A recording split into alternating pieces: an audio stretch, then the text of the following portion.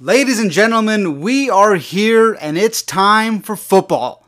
I am the Overanalyzer and welcome you to another episode of the 5-Minute Fantasy Football Podcast. Today, we'll get caught up around the league and then quickly break down the matchup between the defending Super Bowl champions, the Kansas City Chiefs, versus the Houston Texans.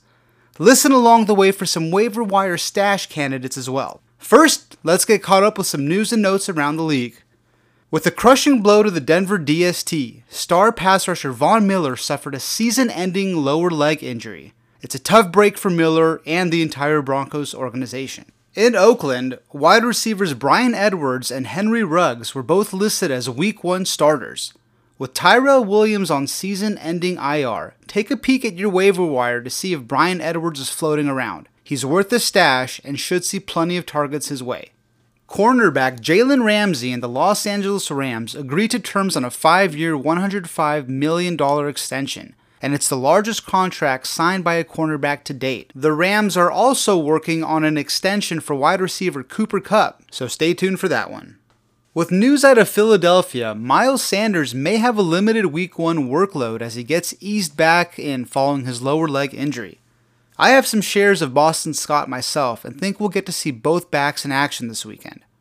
Also in Philly, wide receiver Jalen Reagor was reported, quote, doing everything at Wednesday's practice. This is a surprise as Reagor was getting a lot of buzz during camp but injured his shoulder a few weeks ago. He's another player I'd recommend you double check your waiver wire for in case he's available. He's definitely worth the stash, but you'll need to stay patient. In Tampa Bay, wide receiver Mike Evans did not practice on Wednesday and is considered day-to-day with a soft tissue injury. Head coach Bruce Arians said his status for Sunday's game versus the Saints may come down to a game-time decision, so be sure to keep an eye out for that. In Dallas, wide receiver Amari Cooper returned to practice today, but was off to the side working with resistance cords. He missed the last 4 full practices with hamstring issues, but his return signals his Week 1 availability doesn't appear in question. With some surprising news, head coach Ron Rivera says the Washington football team will use a committee approach at the running back position.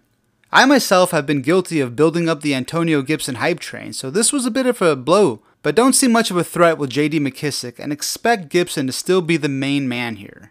Another surprise in Chicago is running back David Montgomery returns to a limited practice on Wednesday. Montgomery plummeted down draft boards after reports of his groin injury, but could be back sooner than expected. And now, let's get into Game 1 of the 2020 season. The Thursday night matchup between the Chiefs and the Texans is expected to be a shootout with an over-under of 54.5 points. Starting with the quarterback position, a man who needs no introduction, Patrick Mahomes. And with the Texans, Deshaun Watson, who, congratulations by the way, just signed a 4-year, $160 million contract extension, the second largest in NFL history only behind Mr. Patrick Mahomes, who inked a 12-year, $503 million blockbuster. At the running back position, we finally get to see what the Chiefs' new shiny toy looks like, Clyde Edwards-Helaire. If you drafted him, you're excited to see what you got since there's been no preseason games. While Helaire is expected to be the workhorse, Darrell Williams will be involved, and probably more so in the beginning of the season than many would like. Williams is a stash candidate, so make sure you take a look to see if he's available on your waiver wire. On the Texans side, fresh from the trade with the Cardinals, David Johnson makes his debut as the Texans' featured back, and is expected to be running like he has something to prove.